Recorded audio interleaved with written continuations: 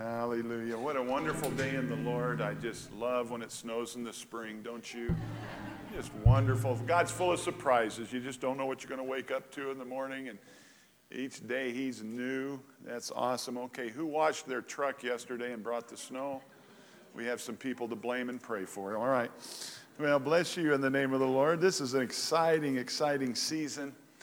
You know, Jesus is still raising people from the dead. And we get to be a part of Joseph and the tomb and the experience of Mary and Martha. And this is our day to watch Resurrection Life and to be a part of it. And we would just pray that you would this week just be praying about who you're to invite to Sunday service next week. It's a great venue to invite people to church. They're kind of expecting it, you know. Would you turn with me this morning to an amazing story that may seem unrelated to our series on I Am the Light of the World. This is our fourth and last sermon and message on the series, I Am the Light. We're doing an I Am series. There's 7 I Ams in the book of John where Jesus says, I am. And this I Am the Light of the World has just grabbed me for 4 weeks as we prepped for this. This story may seem unrelated, but let's see if the Lord can tie it together today for you and I. Book of Acts, chapter 27. Taking place in verse 20 is a story where Paul the Apostle is on his first journey to Rome. Now, it's under the guise that he's a prisoner, but God's in it from the beginning to the end. And a certain amount of events have taken place. They're in a ship. They traveled when they shouldn't have. They're traveling in a time when they didn't expect the storm like we have this morning. How many of you have already taken off your snow tires? Yeah, nobody told me I wasn't supposed to. I know I could have had them on till April 15th, but why? You know, why do you need them? You know, and so I took mine off a couple weeks ago. Well, this ship pilot and the Roman centurion who's in charge of the whole thing have ill-advisedly traveled in a time of year when they didn't expect a storm. So in chapter 27, beginning with verse 20, verse 20, reading out of the English Standard Version. When neither sun nor stars appeared for many days. Say it was pitch black for many days. Wasn't it? Let's try that again. It was pitch black for many days. And no small tempest lay on us. All hope of our being saved was at last abandoned. Do you know anybody like that today? Since they had been without food for a long time, Paul stood up among them and said, Men, you should have listened to me and not have set sail from Crete and incurred this injury and loss. Yet now I urge you to take heart, for there will be no loss of life among you, but only of the ship. For this very night there stood before me an angel of the Lord, to whom I belong and whom I worship. And he said, Do not be afraid, Paul. You must stand before Caesar. And behold, God has granted you all those who sail with you. Do you know how many men were on this ship? Some of you in men's meeting know, because we've been talking about the book of Acts in the men's meeting on Friday morning. 276 souls on board. From soldiers to sailors to prisoners and everybody in between. Maybe merchant people traveling from one side of the Mediterranean to the other. 276 souls on this ship. Wow. And Paul has prayed that none of them perish. Pretty cool. Being a prisoner himself and being mistreated probably by the Roman soldiers and maybe even the men on board. So take heart, men, for I have faith in God. Do you have faith in God this morning for the world? Do you and I have faith for the people we work with, for the families that are around us? Do we have faith for all the same fellows in our ship. God has granted you all those who sail with you. God's telling him this, so take heart, for I have faith in God that it will be exactly as I have been told. We've been told the gospel. We've been told that God's the hope of the world. It's going to turn out exactly as we've been told, if we have faith to believe it. But we must run aground on some island. When the 14th night had come, as we were being driven across the Adriatic Sea, about midnight the sailors suspected that they were nearing land. So they took a sounding and found 20 fathoms. A little further on, they took a sounding again and found 15 fathoms. And fearing that we might run on the rocks, they let down 4 anchors from the stern and prayed for day to come. Stern is the back of the ship. And as the sailors were seeking to escape from the ship and had lowered the ship's boat into the sea under pretense of laying out anchors from the bow, Paul said to the centurion and the soldiers, unless these men stay in the ship, you cannot be saved. Then the soldiers cut away the ropes of the ship's boat and let it go. As day was about to dawn, Paul urged them all to take some food, saying, today is the 14th day that you have continued in suspense and without food, having taken nothing. Therefore, I urge you to take some food, for it will give you strength, for not a hair is to perish from the head of any of you. Wow. And it's 276 times all the hairs on your head. That's a lot. And when he had said these things, he took bread and gave thanks to God in front of all of them, in the presence of all. He broke it and began to eat. Then they all were encouraged and ate some food themselves. We were in all 276 persons in the ship. And when they had eaten enough, they lightened the ship, throwing out the wheat into the sea. Long story short, the ship breaks up, they all get into the water, and every one of them make it to the island of Malta alive. Pretty cool. Everybody stand this morning. We're going to pray that everybody around us makes it out of this thing alive. Amen? Hallelujah. Heavenly Father, we thank you for your word. We thank you for these lights that are going out into the world after today's service, Father.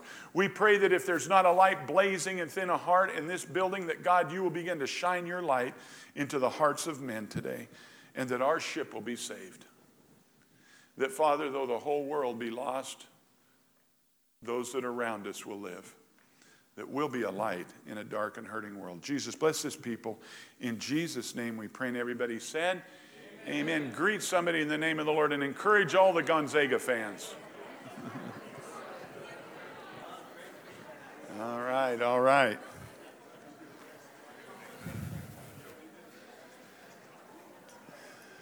Bless you. Did some of you practice being lights by encouraging all the Gonzaga fans? Anybody encourage those? It disappointed me that the Bulldogs lost.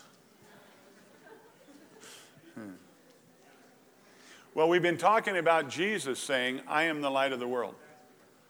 But in this story we read, Paul was actually an incredible light to a lost and hurting world, wasn't he? 276 totally hopeless people. Now, it's fun to conjecture and to figure out all the nuances and the ins and outs and the backstory and the front story and the side stories of what's going on here, because Luke is actually an author of the book of Acts. And he uses the word we, so he's right there with Paul. I mean, I'm amazed, Luke, I told the men, I'm amazed Luke didn't weigh in a little more since he's writing the story. He could have said, and I was courageous, and I was seasick, or I was abused by a sailor, or I was this. No I's in that book on Acts. Luke went through everything Paul went through here. I mean, Luke's having to get into the water of a raging sea, hoping they make it to the shore, except he had faith in God, believing that Paul had heard from God. But 276 people, as the ship is breaking up, the bow got stuck on a sandbar, and the waves just started beating the back of the ship until it started breaking little by little and coming towards them, just like a movie, like a nightmare movie. And it's dark and it's stormy. And I don't know if you've ever swam in the ocean. I don't like swimming in the ocean unless it's Hawaii in a little cove about this much water. Man, you look at an ocean, it's it's amazingly intimidating. And Paul says, those that can swim, jump in. They said, those of you that can grab a piece of wood, you jump in. Wow. People that couldn't swim were jumping in the water, and they all survived. On the word of a man of God. On the word of a human being who just gave him hope, who was praying, and God said through an angel, you're going to live. That was a helpless, hopeless situation. I mean, the sailors were going, let's make a run for it because this is our only chance. So when the sailors are saying that, you know it's pretty desperate. I mean, they were just going to let everybody die. They were so desperate. It took the Roman soldiers to stop them. And they all lived because God said to Paul, and Paul believed what God said, and Paul passed it on to all the helpless, hopeless, lost people. Do you know that you and I are the light of the world? You know? Paul wasn't an angel. Paul was just a man who heard from an angel who had heard from God, who believed in God and believed he was supposed to go before Caesar, that God had a destiny on his life that was beyond that ship. He had to get to Rome. God told him so Paul's going, I'm going to float like a bobber out there. I'm sure I will. Turn with me to Matthew chapter 5. Jesus is talking to his disciples here. In Matthew chapter 5, beginning in verse 13, you are the salt of the earth. But if salt has lost its taste, how shall its saltiness be restored? It is no longer good for anything except to be thrown out and trampled under people's feet. And we don't have that verse up here, but I thought, let's just lead with what Jesus is saying to his disciples. Stay who you are in Jesus. Be who you are in Jesus. Don't go out into the world and lose that. Don't lose who you are in God. You're just how God made you. How many got to vote on how you were made? So did you make you?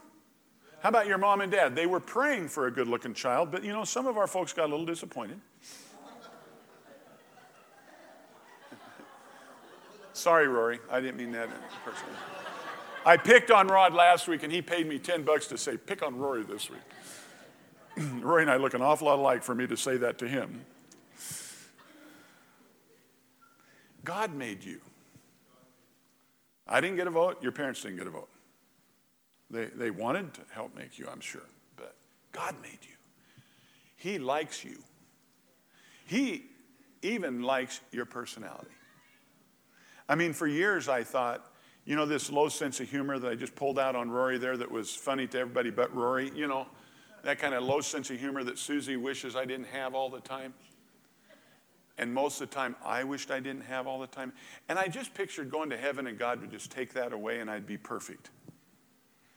And I was reading this book called Imagine Heaven, talking about all the experiences people have had who have died and come back. And the commonality in these stories. And one of the things you learn is God really is tickled by your personality.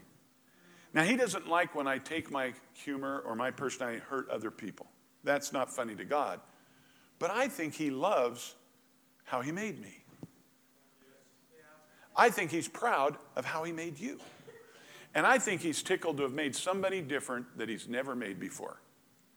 Now, he can't just make us all different in looks. That's not as important to him as your personality. So he's this awesome God who makes us all unique, and he wants that uniqueness to shine in this world as well as in heaven. He's not ashamed of your personality. He's not disgusted by it or disappointed in it. If you're impetuous, it tickles him because you surprise him every now and then, probably. If you're a thinker and you're logical, he loves that because of the things you build and do. He loves everything about you that he made. And if God could unleash that on the world, oh, how bright the world would shine. Yeah, that's right. Yes. You are salty. You have a flavor about you that's different than your surroundings. God doesn't want you to lose who you are when you come to him. Do you know that? That's really a revelation to most of us. If you're tall and male, he doesn't make you short and female when you come to him. He likes how he made you. Thank you, God. He doesn't want you to lose your giftings. He wants you to use your giftings. God wants your flavor to go out into the earth. Your flavor on him. Being shaken where he shakes you, being put on the bland of the world. You and I, believe it or not, are exactly what God wants to unleash on the world. Then he goes on and says this in the scripture that we have on the wall. You are, and he's talking to these disciples who are fishermen, stinky, fought with each other, wishes one was stronger and better than the other. They'd argued. They were just human. They were tax gatherers. They were fishermen. They were zealots. All imperfect in all their ways. In fact, all of them would have been rejected from rabbinical school. No religious leader would have taken them on because they weren't qualified. And yet Jesus is telling this band of brothers, these 12 misfits, you are the light of the world. I wonder if they believe that. Well, let me ask you, how much do you believe it? That's probably how they react. And yet these 12, minus one, lit up the world. Lit up the world. We're still under that light today, 7,000 miles away, 2,000 years later. We're still under the light that they shed through Jesus. He was right. Do you believe what Jesus is saying to you this morning? And you can tell the world, hey, I have an answer. I have a hope. You don't have to say it overtly to them. You can just begin to shine who you are. Begin to tell people it's not helpless. It's not hopeless. No matter how lost the ship seems to be, no matter how bad the stern is being beaten up, there's life after the shipwreck. Do you know anybody in this world that's had a shipwreck? Like the person that looks in the mirror at you in the morning? Have any of you had shipwrecks in your life? You can't be on this ocean for longer than 12 years and not be in a shipwreck. Jesus is literally my Savior. And he's the hope of the world.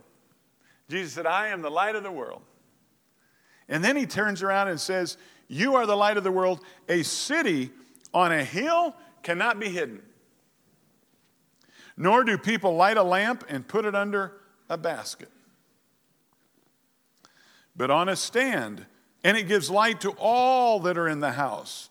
And this is what Paul did. He stood up, he let his light shine, and he lit up the entire ship in the middle of the night. 276 helpless, hopeless people were given hope through Paul the Apostle, because he didn't keep it under a bushel. He didn't stay in the belly of the ship and say, God, just save me. He got out there. He gave them hope. He blessed and broke bread. He told them to eat. I mean, he wasn't just hyper spiritual. He said, you guys need to eat. You're all weak, and you need to eat because you don't need to swim to shore. Thank you, God. Thank you, God. It gives light to all in the house. And then in the English Standard, it says this. In the same way, what same way? In the same way, let your light shine before, what same way? Go up above, a city that's not in the valley, but it's on a hill. In the same way, you are a light, elevated. Yes. You know, I've talked to people that say, well, my religion is just personal. Well, maybe your religion is, but the gospel of Jesus Christ isn't. It's not just personal. Paul could have said, this salvation that I have is just personal. I don't want to tell these heathen, idolatrous people that God's God. They can just fend for themselves. I have a personal religion that Jesus is going. Luke, do you have that personal religion? Yes, you and I, Paul. We'll have this personal religion, and we'll personally get to Malta.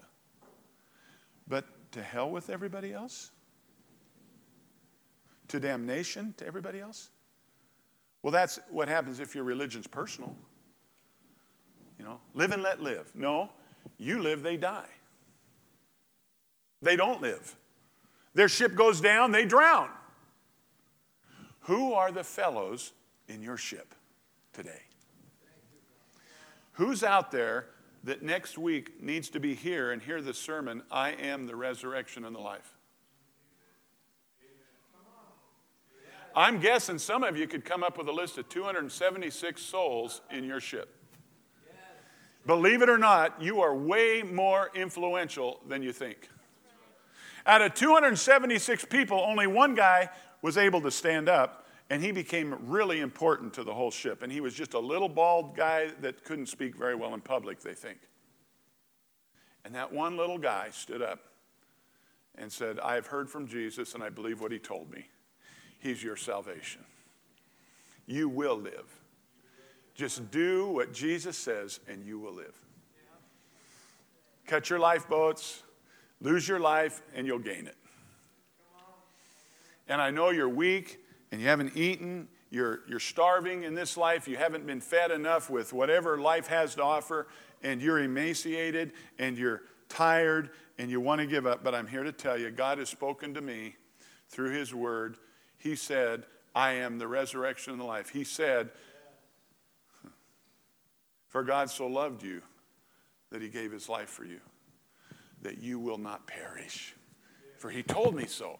Do you guys have confidence in the word of God? Can you really tell somebody, God told me, whosoever believes on Jesus will not perish. You won't perish. Just believe on Jesus. Because that's what I've been told by Jesus, and he told me to tell you. Wow. You are literally the light of the world.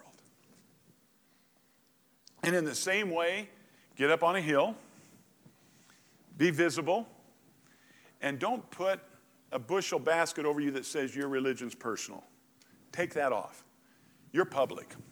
Go public with this thing.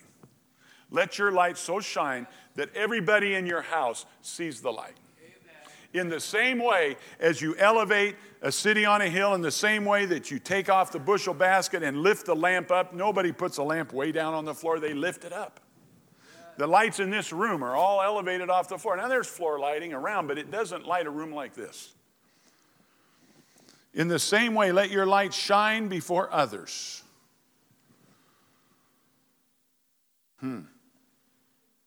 So that they may see your good ergon. That's the Greek word for works. And give glory to your Father because they see your good works. This Father that is in heaven. This good. How many have heard this morning that he's a good, good Father? How many of you believe it enough to pass it on? You know, when I see a great movie, I can hardly contain myself. I got to tell somebody. Because I believe it was good.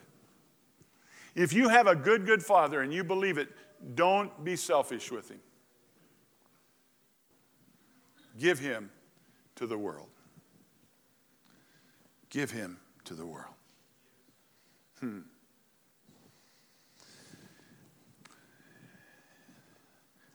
I know that Jesus is the light of the world, and I'm a reflection of him. I don't produce my own light. But I was thinking about scientifically something that's apropos to light. Guys, go to the next slide. It's a scientific fact, it's truth, that when energy is released, it gives off something. Who knows the two things that energy gives off when it's released? Go. Yeah, you know? Heat and light. Heat and light. These lights are a total product of energy being released. And many of you have touched a light bulb, and they're hot too. The energy of God in our life should produce a little heat and a lot of light. I mean, think about Jesus hitting the world saying, I am the light of the world. Did he heat things up a little too? Yeah. How about Paul, that they're trying to kick him out of the city because these men who have turned the world upside down have come to visit us also. And that was Paul and Silas. Yes. Your heat will turn the world upside down. It ought to. It ought to create a warming in the heart of others. It ought to create, if they're heading in the wrong direction, enough heat to make them stop and look at their life. And it also gives off light. Now, one of the most interesting things to me in nature, I'm sure it'll be interesting to you too, because you all love science like I do, right? Is that the energy that we got to make these lights in Idaho in the Northwest is from water up at places like Lucky Peak. Many of us have light that comes from the energy released as water goes through the turbines of a dam and generates the work. And that's where we get the term ergon. The term erg is a measurement of work. That they might see your good works, ergon, energy and motion put together. That we don't just sit still, but we're energy in motion. The amount of effort it takes to move something over a distance is called work. That we get in motion in the world. And we do some ergon for Jesus. And it's going to take some energy. It's going to take energy that we don't have. It's called the Holy Spirit. Now, where we get this light is from the energy from the falling water that turns from potential energy into kinetic energy. Now, how did water get infused with so much energy?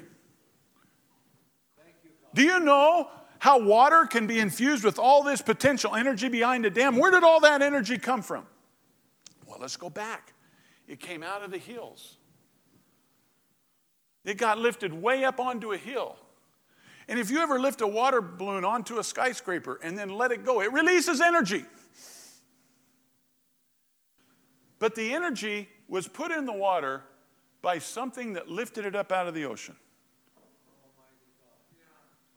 What lifts water out of the ocean? Who knows? Whales. Whales flip their tails, throws it. No. Wind. That kind of wind helps agitate it. Evaporation. And evaporation can only take place mainly during the day, because that's when the energy from the sun excites the water that didn't have energy before the sun. Do you like this analogy? S-O-N, sun. The reality is that you too could generate enough energy to make electricity if you could carry the 5-gallon buckets up to the dam. So we all grab a 5-gallon bucket and we walk up into the hills and we dump the bucket into, and we've put energy, all that energy it took to carry the 5, can you feel the energy it takes to carry a 5-gallon bucket up the hill? The only way you can produce energy is with fuel. Energy is the result of the release of fuel. Where do you get your fuel to have energy? From the food you eat. Where does the food come from? This little plant during the day gets excited with its little photoelectric things in there, little photosynthesis, and at night it doesn't grow as much. Because in the daytime, what excites the little plant? And it gets energy put in it to it from where? Every piece of energy on this planet, every bit of light and heat that is on this planet came from one source. The sun. It is phenomenal. All our energy that you and I possess right now came from the sun. All the energy that's in the water producing electricity came from the sun. Oh, wait, Pastor, what about if they burn coal and oil at a plant and produce electricity and energy? How many of you know the history of oil and coal? Dead plants and animals made by the sun. So this energy is neither created nor destroyed. And at 100%, except they're finding some vents in the ocean. Let's not talk about them. The analogy breaks down a little bit. But anyway, so this sun is producing so much energy, all of life is on our planet because of one sun. And I'd love if you just want to spell that S-O-N. Because the analogy doesn't break down on that one. Now, what you have to know about the sun to give out this much energy is it is burning fuel at an incredible rate. 1 million Earths can fit inside this sun. If we were to show you the relationship between the Earth and the sun would be back here. It'd be 8 feet high, my tip of my finger. So picture a sun 8 feet in diameter. And our Earth, it takes 110 Earths to go across the surface of this sun. So our Earth is about that big. Now you put us about 3 miles, more closer to a quarter mile that way. So this little pea is way out there getting all its energy, and this sun is putting out energy in every direction through the universe. The Earth only catches a little minute bit of that energy. That's how big our God is. He's just giving off energy in all directions, and we just need a little bit to run the whole planet. So he is definitely the light of the world. Now, I do need to fill you in, because they have done a massive research on our sun, that star called the sun, and it is consumed already 1/2 of its fuel. So it's like looking at your car tank and it's on half empty, unless you're positive and it's half full. But anyway, it's at half. Now, you need to be aware of that, because it's burning up fuel at an excessive, amazing rate. And they've determined at the rate it's burning fuel, we only have half of that fuel left before we are going to go cold and into oblivion. And humans need to be aware of this, because if the sun went out, it goes not so well for the rest of us. Right? How many of you know how much more fuel we have left from the sun before it's all over for us? They don't like to tell you this because it scares people. We only have 5 billion years left, and then it runs out of it. So just wanted to create a little excitement out there for you. Isn't that awesome? We have 5 billion more years of energy left on the sun. God is infinitesimal, beyond our comprehension. 1 million times bigger and brighter than any of us put together. Burning for billions and billions of years without losing any energy. And the beautiful thing about the sun, the fuel the sun uses is just hydrogen being fueled and fused together. The atomic bomb was a fission explosion where they split a big atom. God takes the tiniest of atoms and just fuses them together and puts out the energy we get every day on the earth. Now, I don't know what's happening to the sun today to cause this much snow, but that's a whole other thing.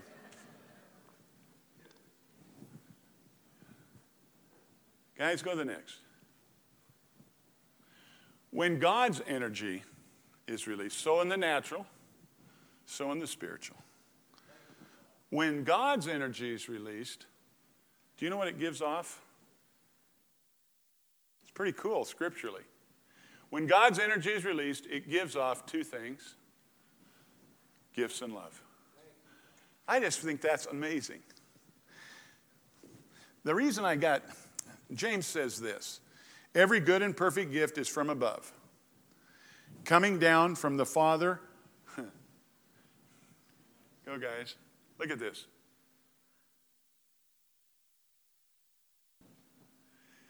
In the scripture, it's uncanny how they correlate God's light. Every good and perfect gift is from above, coming down from the Father of heavenly lights, who does not change like shifting shadows. Every good and perfect gift comes from our Heavenly Father, who's the God of light. It's interesting that they associate your gift with the light. Wasn't it Paul's gift that lit up that ship on that day? But it's something else. And you go back, guys, to the things that God's energy gives off. Love. Our gifts are really just a lot of heat without love. The love is the light that comes out that generate the heat of your life. Your energy is, when you release the energy of God in your life, your gifts just start to emerge. But you got to remember also the love of God. The love of God and the gifts of God create heat and light in the world. Just like I said, you're the salt. Your giftings bring hope to people.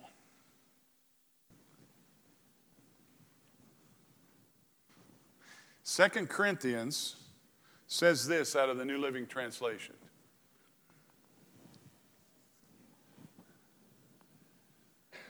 For God, who said, "Let there be light," in the darkness, has made this light shine in our hearts, so we could know the glory of God that is seen in the face of Jesus Christ.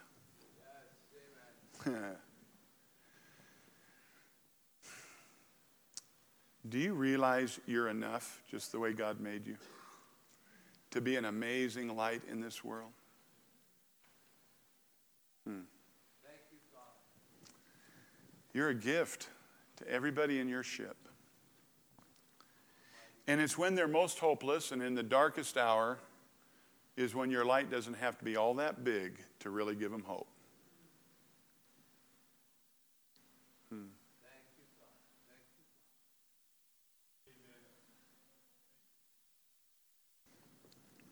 Thank you. In 2000, I became principal at Kellogg High School in Kellogg, and a young man was our wrestling coach, and great young man. My superintendent and I had our eyes set on him for future things and talked him into going into administration. And 3 years later, he got his administrative degree and he started in administration. I probably believe my superintendent probably had the most to do with that. I just amened his decision. And Troy became my vice principal. It was the first vice principal I'd ever had. I'd been the principal for about 5 years and did all the discipline by myself. 1,400 discipline referrals a year, 40, evaluations twice a year, plus custodians, cooks, and 800 angry parents. But anyway, most of the time they weren't angry. So when I got Troy as a vice principal, he lit up my world, didn't he, Susie? It was just awesome. I was surrounded by greatness, and he became a dear friend of mine. And when I got ready to move on and come down here for Jesus, he'd been there 2 years, and there was no doubt in the superintendent in my mind who should be the principal at Kellogg High School when I left. So Troy took Kellogg High School. And so we'd obviously spent a lot of time together, hadn't we? And Troy called me when he decided to go to Coeur d'Alene, and he said, "Ralph, the teachers are really mad at me."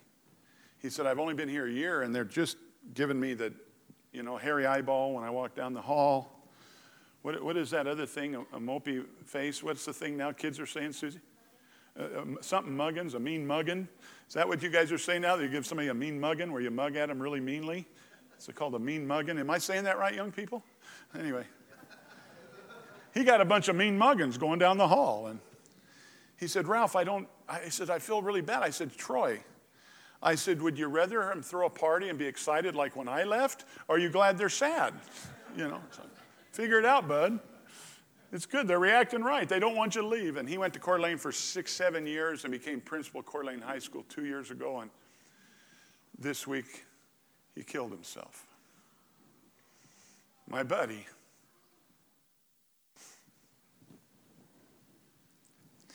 You never know who you're a light to and who you're not. He was the last person I would ever expect to do that.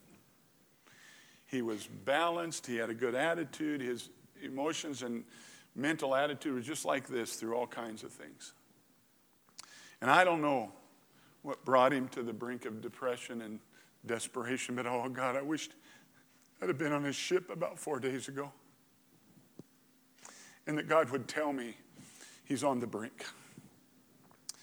Fortunately, about 1.5 years ago, I'd ask you folks, I said, one of the things you could always do with people is ask them, who do you say Jesus is? I'm just curious. I mean, he's a historical figure, yes, whatever. What would you say if somebody asked you on the street, who do you think Jesus is?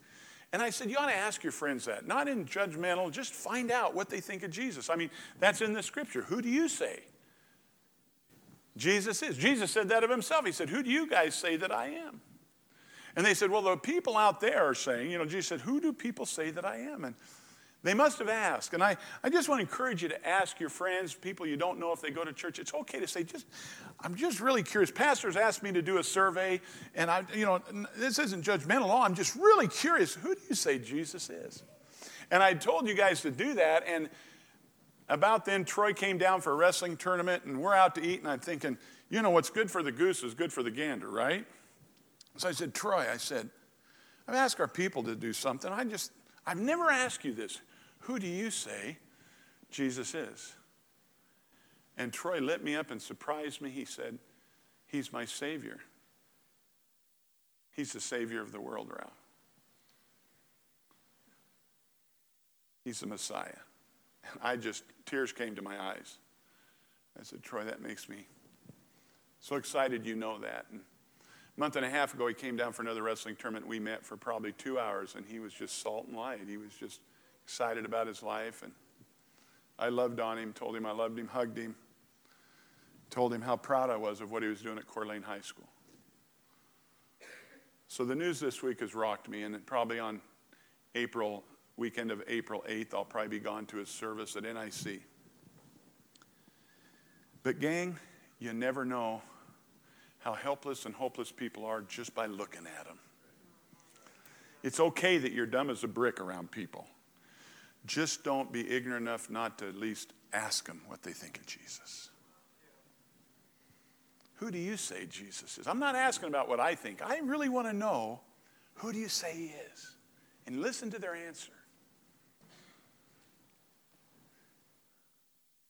But they still need to be saved from this wicked and corrupt world, don't they? And it's you that have the hope.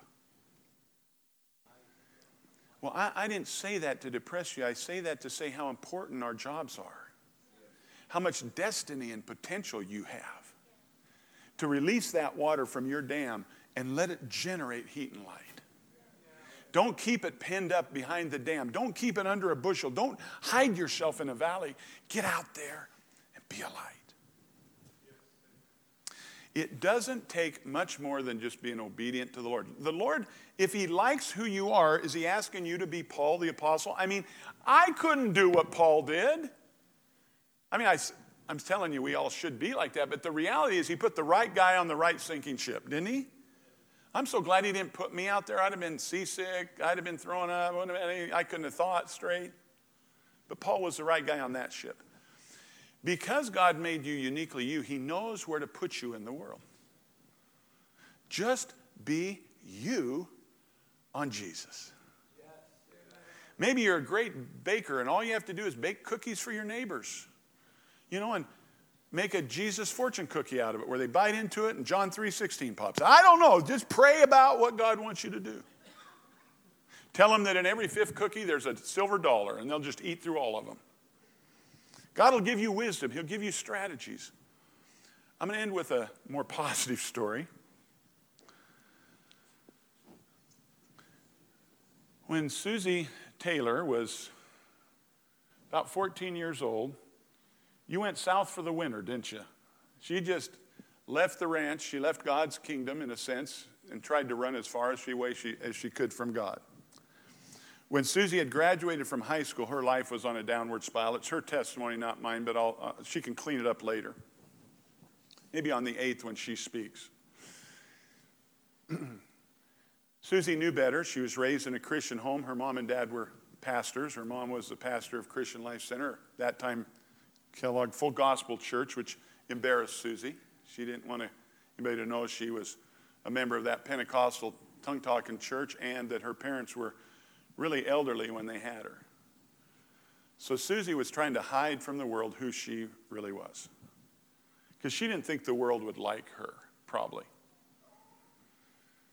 And she got herself down the wrong path. And Susie told me that it got to the point after she graduated from high school, she would lay in bed at night in pitch darkness and say, "Darkness is my only friend." That's desperate, gang. Now, out in the world, at her job, they probably didn't know that.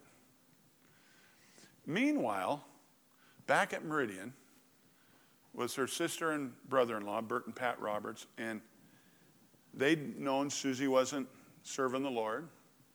And I don't know what gripped Bert other than Jesus Christ, and probably Pat because she sanctioned. Did you go with Bert on this trip, Pat? So in the dead of winter, yes?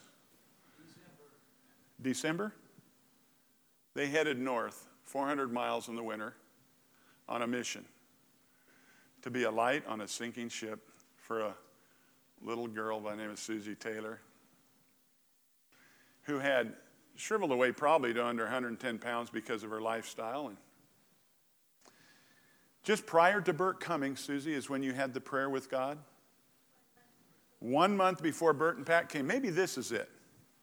She cries out from the belly of her ship that's been in a storm for 14 days and longer with no light from any source. And she says, Father, I will do anything to get out of this storm. I will do anything to get out of this life. She was willing to do anything, gang. That could go one of two ways. A month before, Bert and Pat felt on their heart to come up to Kellogg. And for a week, 3 days, how long did she run from you? 3 days. So Susie and Bert and Pat were in the upstairs bedrooms. Susie would wait till Bert went into the bathroom, and then she'd dash off to work. Why'd you do that, Susie? Why, had he said anything to you? Bert hadn't said one word to Susie. But you were afraid? Why? Salt and light had shown up in your house, hadn't it? The jig was up, she says. The jig was up. Isn't it interesting how people respond to you? They run from you. They might reject you. And yet when they're all by themselves at night in their bed, they're saying, God, I don't even know where you're at, but I'm willing to do anything. And they don't even know what they're asking for. Susie had no idea this was an answer to her cry. They don't. They're in darkness. So the second morning, Susie waits till Bert goes into the bathroom. She dashes out the door to work. Third day, this spiritual father by the name of Bert Roberts goes in the bathroom, pretends to shut the door. Susie starts to bolt. He opens the door and says, what? Are you afraid of me? How many know that you're capable of just asking somebody, are you afraid of me? He didn't throw a Bible at her. Didn't tie a rope around her and force her to go to church. He asked her a question. Questions are one of the greatest ways to reach people you'll ever have. Jesus did. He asked questions. He was an all-knowing God, and yet he always asked the little human, what do you want? Oh, you want to be healed? Would you like to be healed? I mean, he always started out with a question. Two guys walking to Emmaus, talking to each other. Jesus says, hey, what are you guys talking about? He walks with them for 2 miles, just asking them questions, or 6, or however many miles. It just cracks me up that the all-knowing God asks those people questions. Sometimes all you need to do is just ask the right question. Find the question you're able to ask people for the right moment. And Bert asked Susie if she was afraid of him, and you said what, Susie? Yes. And what did he say? We're going to have lunch today. Pretty spiritual, isn't it, so far? You're all capable of saying, how you doing? What's going on in your life? You want to go to lunch today? How many thinks they can do that? And then trust the Lord for the money to pay for lunch. Okay? You got to have some faith. Don't worry about God will supply your lunch budget. And Bert took Susie out to lunch after knowing God wanted him to meet with her. And your pastor sits here today because somebody was a light in her dark world. Isn't that awesome? All you got to do is drive, take them to lunch, ask them a question. You could be a light. You could be a lifeline. You could be the piece of wood that they're hanging on to float to shore. Amen? I mean, none of those guys that could swim were just grabbing things. And you wouldn't see them rejecting a big, ugly board. That's not pretty enough. They'll cling to anything when they're drowning. You'll look plenty good to them. You are the salt of the earth. You are the light of the world. You make a difference in the most amazing ways. You don't have to be a Ralph or a Bert or a Paul the Apostle or a Pastor Susie. Just be the way God made you to be and burn for him. They're saying the world is always curious to come and see when they see a human being on fire. They'll all come to look. I was thinking about a Coleman lantern, these old Coleman lanterns that aren't so old. You take them, you got the little propane tank. Do you know how they make the little, what are they called, filaments, or what are those things called? Do you know how they make the filaments? They light them on fire and they get all ashy and real fragile. If you poked them, they just fall to the ground. And these little fragile filaments on the oil of the Holy Spirit blaze so bright you can't even look at them. Turn the gas off and they go back to these little shriveled up, charcoal burnt things that are fragile again. We're all fragile. We're not that good looking, but boy, when you burn Jesus through you, you're perfect. In fact, you don't give off light till you are that little charred, charcoaly thing. The nice new cloth ones don't give off much light. They're too proud. Be you, be on Jesus, be a light, invite, be salt, be yourself, be excited who God made you, because it's only through you can he reach certain people. I've said this before, the analogy isn't just what you deal with, but if a 80-year-old, 85-year-old widow lady had her pipes burst at 3 o'clock in the morning, and she made the mistake of calling me, I'd show up with my Bible, but she'd push me out of the way as Mike Blessing came in to fix her leak. And as he loved on her and blessed her and got the house in order, she'd be primed to hear from Mike Blessing, how you doing? And she might just pour her heart out to him where she's glad I'm praying, but Pastor, please get out of the way for the plumber. If you're called to be a plumber, don't reduce your calling to become a pastor, because you'll reach more people there being who you are for Jesus. Amen? And plumbers aren't, Mike, the lowest thing on the chain here. I'm saying who you are is the best you can be in Jesus, no matter what it is. Housewives, your job's the most important in the world. Somebody raised Franklin Graham. Somebody raised, Would you stand this morning? Let the light of God shine in your heart this morning. Take hope. Don't look at the waves. Don't look at the darkness. Fix your eyes on Jesus. You will not sink. You will not drown. You will not burn.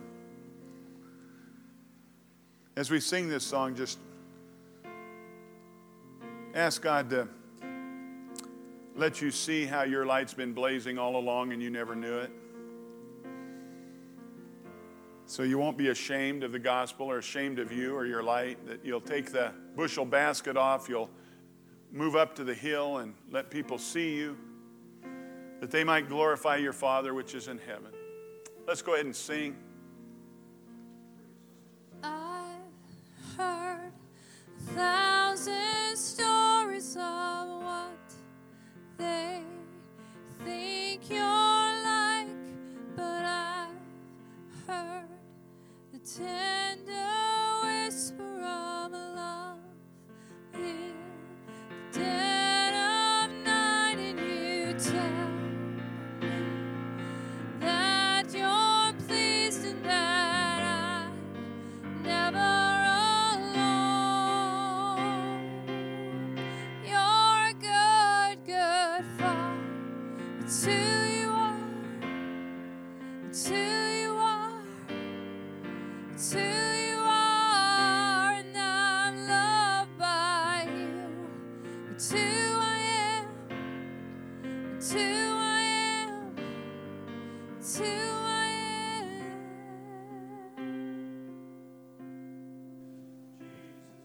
I wonder if every head could just be bowed right now to give a time of safety to those who maybe have never given their heart fully to Jesus, but you realize you're walking in some kind of darkness today, some kind of confusion, depression, sadness, and maybe you don't know the potential of Jesus to flood into your life today and bring salt and light and life and happiness and joy again when you thought you'd never smile again, you'd never laugh again or have anything to rejoice in.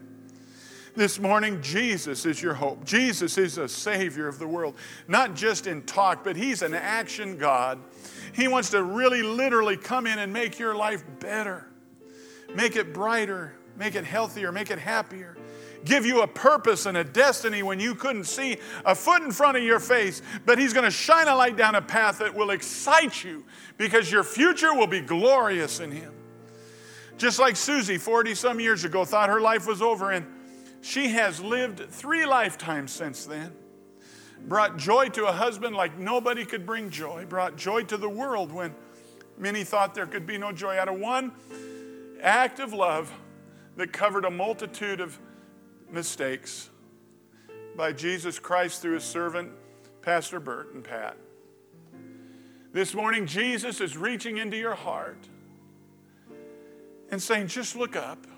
Just open your eyes and ask me in, and the light will begin to shine. It's always darkest right before dawn. This could be your darkest moment right on the dawn of a great and awesome, brilliant life. Right now, if you've never given your heart to Jesus, He's easy to find. He doesn't hide or make it difficult. Would everybody just with me pray this prayer? And if you would be willing to pray a prayer, we're just going to lead you into the arms of Jesus right now. Jesus, we just come to you right now. Out of any darkness we may be experiencing, even the darkest evil, God, we want to turn our back on it and walk to your light, Jesus. Jesus, forgive me for the darkness that's in my life because of my poor choices. But Jesus, I know you are the most forgiving God, and you love me with an everlasting love. Jesus, I accept you today. Save me in every way you know I need saving. In Jesus' name, amen. With every head bowed, if you said that prayer for maybe the first time in your life, would you just lift your hand and just acknowledge you gave your heart to Jesus today? Thank you, Lord. Jesus sees your hand. Jesus sees your heart, and He loves you, and the Bible says all of heaven is rejoicing today because of you. That's how important you are. If you can, tell somebody who's a believer or Christian that you made that decision and lean on them. A fire always burns brighter in you if you cuddle up next to another little piece of wood that's on fire. So just want to encourage you to saddle up next to somebody else that's on fire for Jesus and let them help you stay warm in Jesus and to give you suggestions and guidance. And don't forsake church. Come to church, read your Bible, pray. If you don't have a Bible, come to anybody in this church and somebody will know where to get you a Bible. And everybody, give them a Bible they can understand. Give them a translation that reads like modern day English. Oh, thank you, Jesus. Can we just give the Lord a hand this morning and thank Him for everything? Everything He's done in Jesus' name. Oh, you're dismissed in the name of the Lord. Have a great day in Jesus. Did I do that? I took Matthew's what?